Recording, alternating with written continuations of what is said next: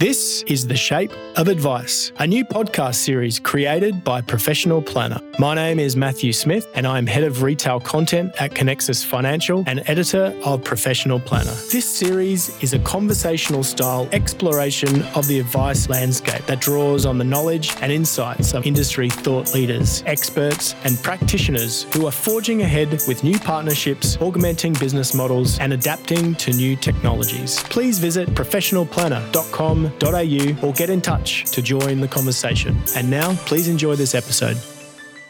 We're joined today by Matt Walker, Chief Commercial Officer at Praemium, and Simon Hoyle, Head of Market Insight at Core Data. Good afternoon, gentlemen. Good afternoon. Hi, Matt. Great to have you both here for this episode of The Shape of Advice, and this one's called Reimagining the Value Chain. Matt, I wouldn't mind just inviting you to share with the listeners a little bit about yourself, how you came to be at Praemium, and a little bit about your own personal history and how that relates to how you've seen the value chain change in advice over the years.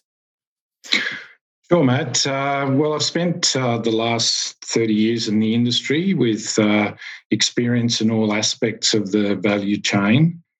The first decade of that was in the mid to late 1980s, which was really the early pioneering days of financial advice. Started out as a financial advisor, then to progress to be one of three partners in my own AFSL business called Financial Focus, where we recruited around 50 or so financial advisors. That business was then sold a few years down the track to what became one of the largest advice dealer groups in Australia called Advisor Investment Services. In those days, it was very different to what we see today. Interest rates were double digits, and it was more about selling growth products like unit trusts and investment bonds to reduce tax and have a hedge against high inflation of those days. There were no fee for service or even recurring trail commissions in those days. It was very much about upfront commissions and product selling rather than comprehensive advice and regular reviews. The second decade, I guess, I was running and building one of the early investment platforms in the Australian industry, Navigator. Around that time, the other main one was Asgard, which people would be familiar with. And then the last decade, I've been involved in building investment platform and managed account solutions. Firstly for Centrepoint Alliance, which then led me to Praemium, where I'm responsible for sales, product and marketing and our integrated managed accounts platform. Yeah, great. And over that time, the industry has, absolutely morphed. How would you, just at a top level, I know we're going to get into this in a little bit more detail during the conversation, but at a top level, just give us a sense for those movements, in the value chain, and just describe what the value chain means to you. Yeah, well, it's changed and evolved a lot over the last 30 years, albeit some may say it too slow from a consumer perspective. Platforms were probably the turning point in the early 1990s because they enabled advisors to outsource the admin component. So we saw product charges to investors started to become unbundled into an ongoing admin component and wholesale MERs on managed funds. And advisors started to be paid trail commissions by the platforms out of the admin fee. That later sort of progressed to advisors dialing up advisor service fees as a percentage of assets. So there became less focus on those upfront fees and more on recurring advisor revenue, advisor practice profits, and greater transparency for investors. I guess the other key turning point we saw later on in the evolution in the late 2000s is when we experienced the GFC, which I guess unveiled a period of poor performance outcomes and consumers questioning the value of advice. And that sort of led to the FOFA changes in 2013, which were designed to sort of remove real or perceived conflicts and move the industry more to being advice-driven than product-driven.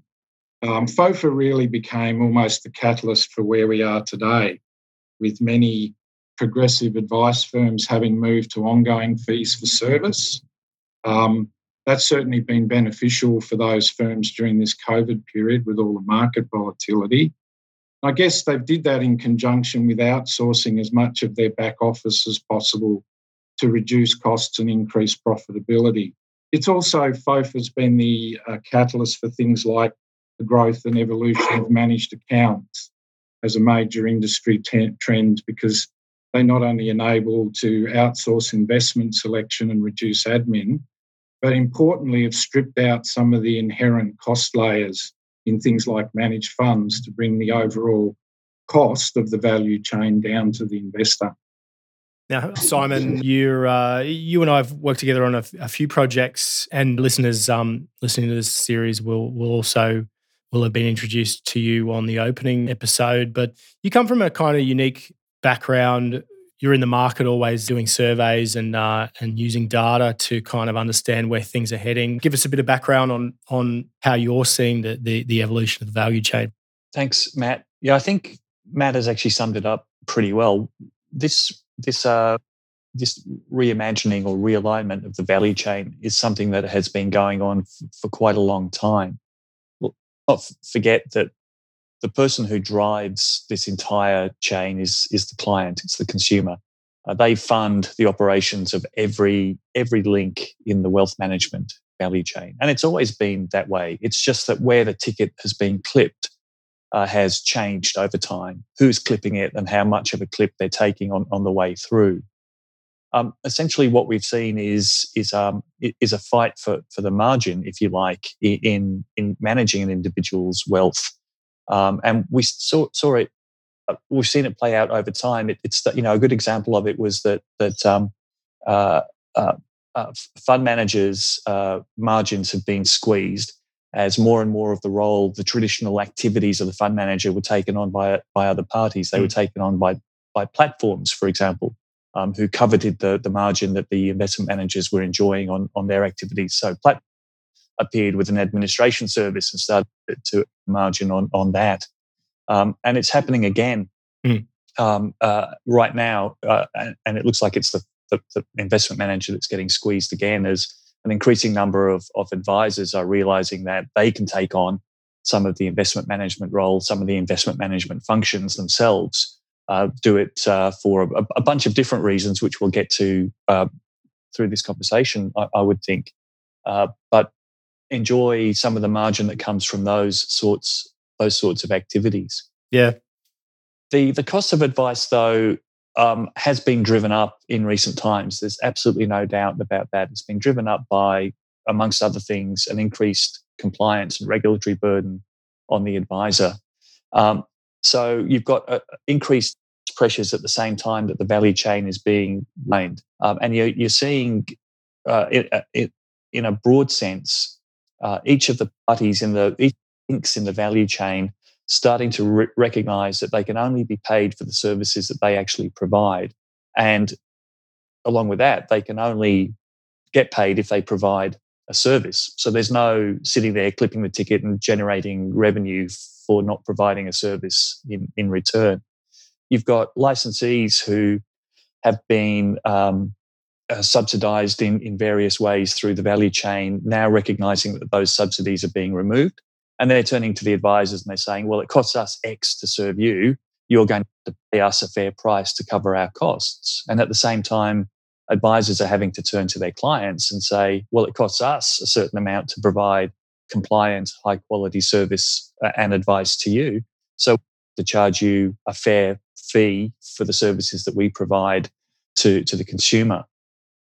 So the trick with what we're seeing is how to understand how those links in the chain are starting to relate to each other, how links in the chain are taking margin where they're earning it from, but under this sort of overarching view that it's ultimately the consumer that pays for all of this, and you don't want to drive costs up too much and price advice out of the reach of the consumer. Yeah, it seems like part of what you're saying there is I'm interested in that idea about some of the, dare I say it, rent seeking of the past be exposed in this environment where margins are really, really coveted. And yeah, to be fair, and to your point, the last thing anyone wants to do is be pricing advice for consumers any further out of the equation. Spot on. And that rent seeking has been exposed for exactly what it is, Matt. You've hit the nail on the head there. And it's now beholden upon each service provider to justify the fee that they are getting for the service that they are providing. Because I want to pick up on that investment management margin, and I'll go to Matt in a second. But just before we move on from kind of the opening remarks, interested in where do you think there are further lazy margins still in the process, still needed to be worked out? Well, I think they're actually getting sharper, Matt. I think that all parties in the value chain are under increasing pressure. Margins are actually under pressure right through the chain. So the question, rather than can we take margin out, is can we take cost out of the value chain? So can we make sure that services can be provided at a reasonable cost ultimately to the consumer, and can we still earn a decent living off the provision of those services? If you look across the value chain, there are areas, I don't think there's an area that won't be affected or isn't being affected by the introduction of technology, reg tech, fintech, to drive down costs and protect margins in some ways. Maybe, that there are moves that could be made to cut compliance and the regulatory burden on advisors and take some cost out of the advice delivery in that respect. But margins, I mean, there's nobody, I don't think there's many players across the industry who are, still in big, fat, lazy margins anymore. They're all working pretty hard for their money. Yeah. And I don't think the advice industry is any different. I mean, look at the broader economy, right? I mean, we've reached a point where, economic growth is going to be really, really hard to come by in the next few years. And certainly wage growth isn't exactly ticking up. If anything, could be stagnant. And all across, various industries, not just advice, people are looking for technology to, tighten some of the aspects to our businesses, so then we can make them more efficient. Perhaps that's just what's happening in advice as well. I just wanted to pick up on your point and maybe throw it to Matt. On the investment manager margin, that seems to be an area where platforms have been successful in managing to get a better deal, and it seems to be the investment managers that are being squeezed. Is that what you're seeing as well? Yeah, to an extent, I think that's right, because if we look at the primary implementation vehicles, as you mentioned, being platforms that advisors are using, things like the advent of managed accounts and ETFs, for example, have reduced investment management costs, say, relative to managed funds that they've used in the past. I think there's also been the fact that there's been greater percentage of use of things like that, passive strategies these days by advisors as well, which has also brought the cost down to the investor. But it's not just on the investment side. I think even on the platform side, competition in recent years amongst modern platforms with more scalable technology that's referred to by Simon has significantly reduced ongoing platform admin fees as well in the value chain. If you look at it now, I think admin fees are becoming a lot more commoditised.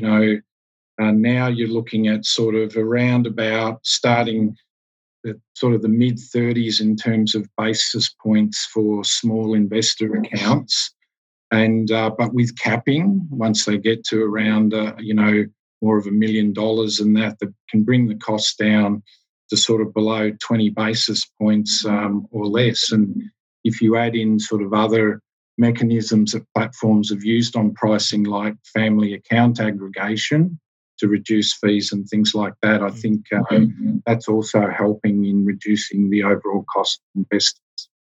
Yeah.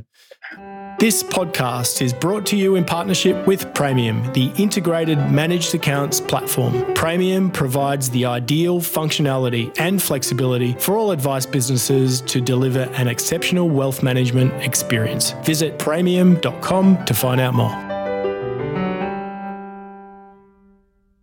Are there ways where the platform or admin service providers are kind of hanging on to some of these margins at all?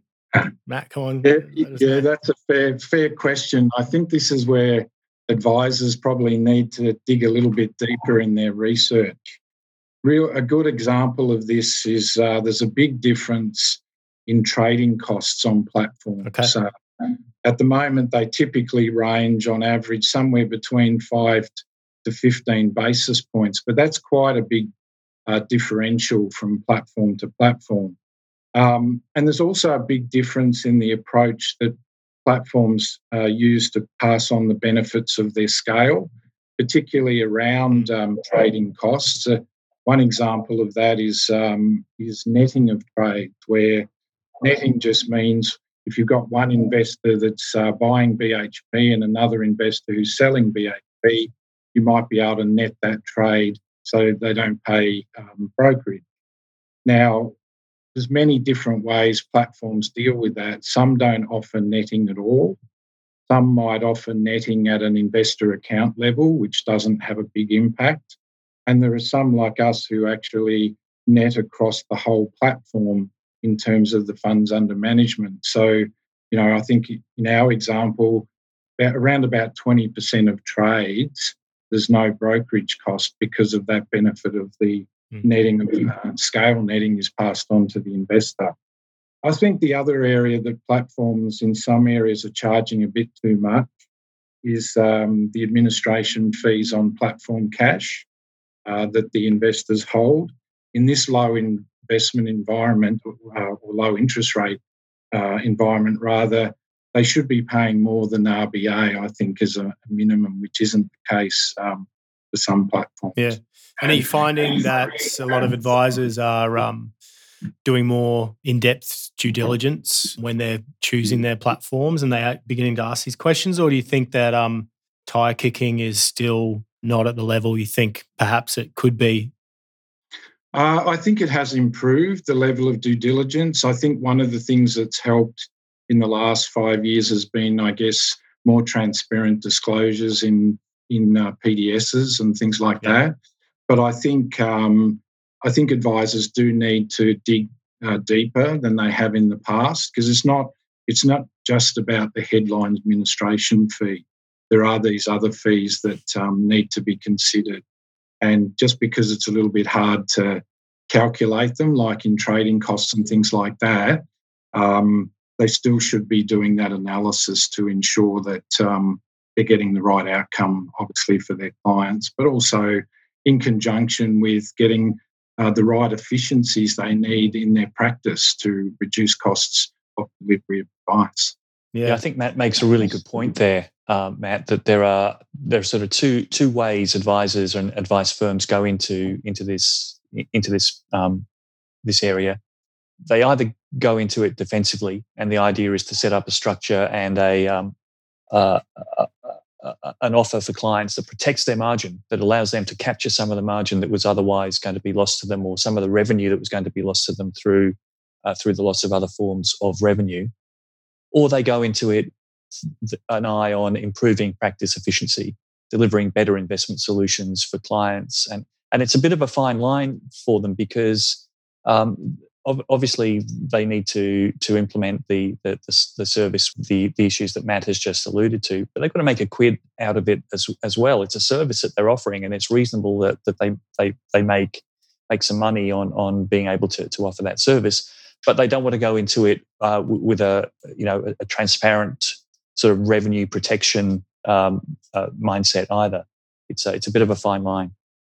Do you think some advisors go into some of these structures with the sole purpose of trying to shave margins off some of their investment manager relationship? And to what extent is that an okay strategy? Take on a technology provider because you're able to get a better deal with fund manager?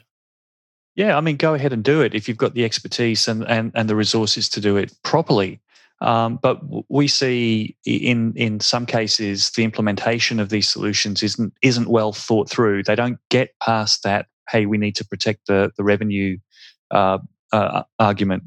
I mean, we've done a little bit of work just recently, and something like, for example, 2/3 of the advice practices that we spoke to don't have an external investment committee, and they don't have external resources that they call on for making investment decisions. And yet they're offering offering these investment solutions to their clients, and you scratch your head and you wonder, well, first of all, how well resourced are you to do that? Where's your expertise? How well is this thing set up, and how well is it actually serving the clients? If you're not calling on independent input and investment expertise to help you make better investment decisions. If you're going to take on the role of the investment manager, you've got to take on the role of the investment manager, and that means being properly resourced to do it. You'd see a bit of that, Matt, from where you're sitting. You must come across a lot of different advisors implementing a new strategy or juicing up their existing strategy. I think this probably started some years ago with the advent of managed discretionary accounts, or for short, MDAs. But I think with the regulatory changes to the requirements around those, because they were reasonably easy to set up originally, as well as advisors now needing to outsource as much as possible to keep their costs down, the industry trend in recent times has been away from those sort of structures and more to simple structures like SMAs, which simplifies their lives. At Praemium, we actually cater for both and have done for a while. However, the outsourcing and simplicity benefits of SMAs seem to have made them the more sort of go-forward investment solution for many firms making that sort of transition to managed accounts. We've seen in some larger firms looking to run their own SMA models on platforms if they could. And in some cases where they have, they're not charging a model portfolio fee, they're just charging for advice. In other cases, we're seeing that some are charging a fee on those to offset the costs of having to have things like investment committees and other structures to run model portfolios.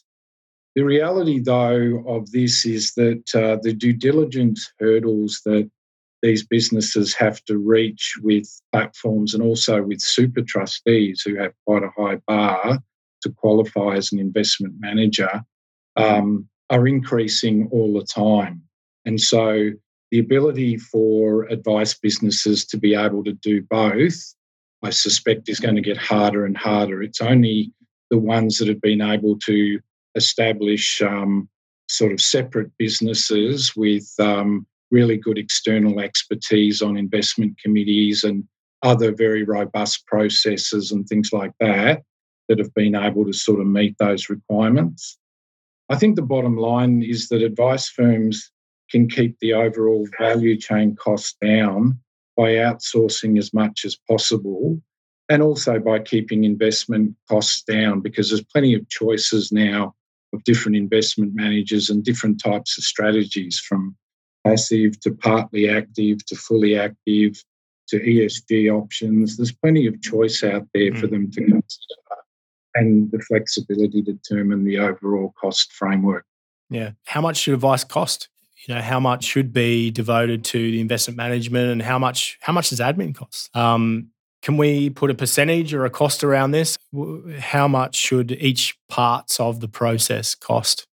Yeah, look, I'm a bit biased, and Matt might have a different view, but I think that the most valuable link in the wealth management chain is the one that is closest to the consumer, the one that's closest to the client, and that's the advisor. The advisor's in the position of power here, and is the one that dictates the solution that is ultimately delivered to the consumer, to the client, sets the strategy for the client, provides the guidance and the ongoing service and ongoing contact. And so if you're looking at, if there's a certain size of pie, if you like, that needs to be divided up amongst the different players in the value chain, then the lion's share of that, I was going to say the lion's share of that pie, that's an interesting metaphor, but that should go to the advisor. The advisor is the greatest value adder in the value chain, and that's where the greatest that's where the greatest slice of the overall margin or the overall payment that the client is making to have their wealth managed. That's where it should go. Now, how it's divided up amongst the other players, and indeed exactly how much of it goes to the advisor, is exactly what is being worked out across the value chain right now. as these new structures, as these different ways of doing things are being developed and being implemented, and people are working out where their areas of expertise lie. People are working out what resources and what expertise they need to bring in or outsource to make it work efficiently. All of that stuff is what's being negotiated at the moment between all the different players in the value chain. It's still moving. It's not settled yet, and we've got the overlay of technology, which can sort of come in at any moment with a solution or with something that can upend the margins and the value chain. So there's that level of uncertainty to deal with as well. But this is not a finished story yet. This has got some way to run. Yeah, look, I think the most, and I agree with Simon's comments, by the way, I do believe the most important element is the advice part, and because they are the closest to the client. But it's also the most difficult to quantify if you're looking to sort of come up with an overall cost, because the advice portion can vary greatly depending on things like the investor segment that's being advised, the level of service and advice being provided, as well as the client engagement model for each segment. So I guess the advice portion really has to have the most potential elasticity at the end of the day. In relation to the implementation of the advice, which includes, say, admin and investment, I think on custodial platforms, the answer lies somewhere in the region of a total cost for those two of around 50 to 100 basis points, all rolled up, subject to investor account size, choice of investment strategy. Obviously, it's cheaper if you go more passive, more, at the higher end if you're going more active. So I think it's in that sort of range before trading costs, which, as we outlined earlier, can vary quite a bit. There's been talk of whether flat admin fees should be charged by flat platforms at some point in the future. However, on current industry scale, I don't believe that is economic, except for in the non-custodial area. At Praemium, we do charge flat fees for non-custody because it's more commensurate with the cost profile and the services provided. I think we've seen in the industry evidence of low-cost disruptors coming in with a different sort of price proposition. But I think in these economic times, we've also seen some of them finding it difficult to sustain that model. So we've seen quite a few acquisitions and consolidations with some of those disruptor type solutions.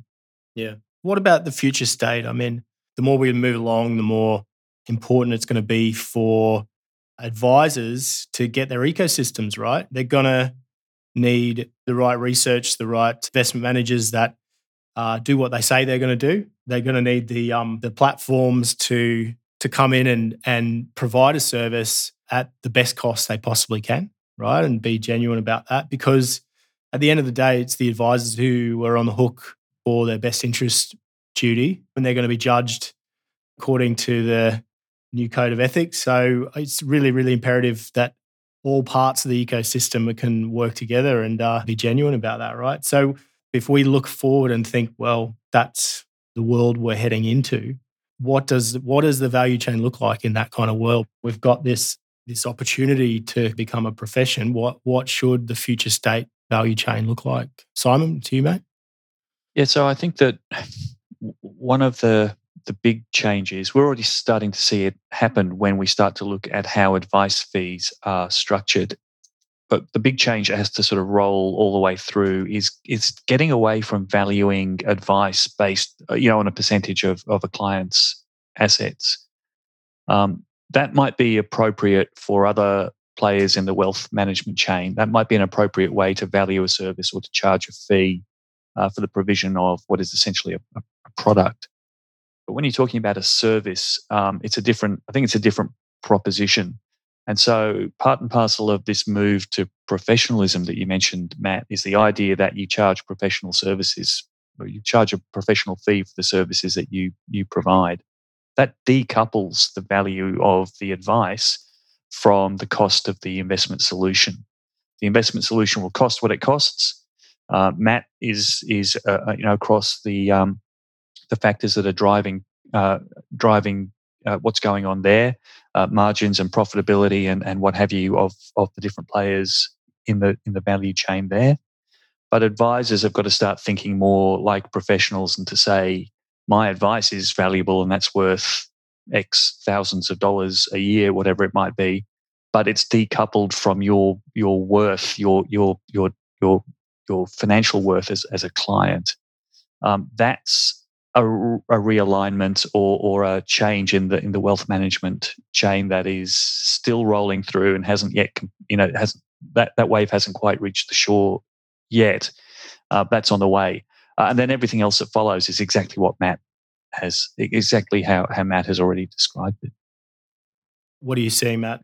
Yeah, look, I think bringing it back to what you said about best interest of the client, often, unfortunately, best interest is interpreted as being them recommending the cheapest platform or product or solution for the client, but it's far more than that.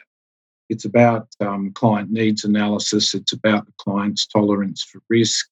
It's about the advisor developing a strategy and a plan to meet their specific goals and making sure that the advice is likely to put the client in a better position with the client's interest put ahead of their own. That's the key to it.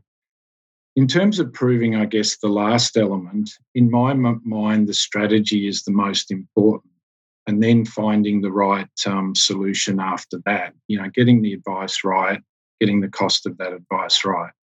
The example what I would use is that advisors who use, our platform, for example, depending on client needs, can choose a different type of managed account depending on the type of investor that's there. So, some people may need a simple SMA to meet their needs.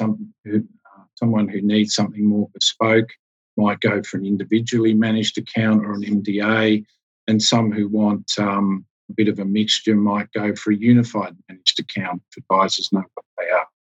And then they can choose from a broad menu of investment managers to deliver the investment strategy and tune that to the client's goals. And again, that could be passive, active, balanced. It could have ESG considerations, whatever. And also taking account of what price they think is appropriate for that package solution that they come up with to meet the needs analysis they've done in the first place. I think future regulation is going to have a bit of an impact on this as well. In 2021, we're going to see the product design and distribution obligations come in from the regulator, which we experienced something similar in the UK with MiFID II, as we're a global business.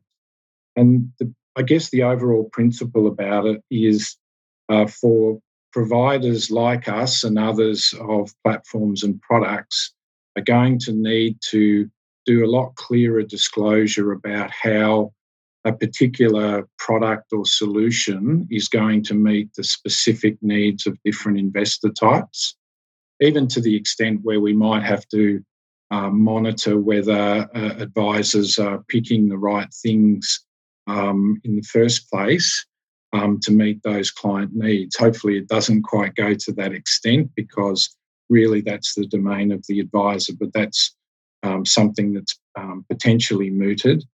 I think ultimately where the value chain ends up is further down the path of greater transparency of the role of each party through greater disclosure, different unbundling of the cost structures and some of the things that Simon talked about.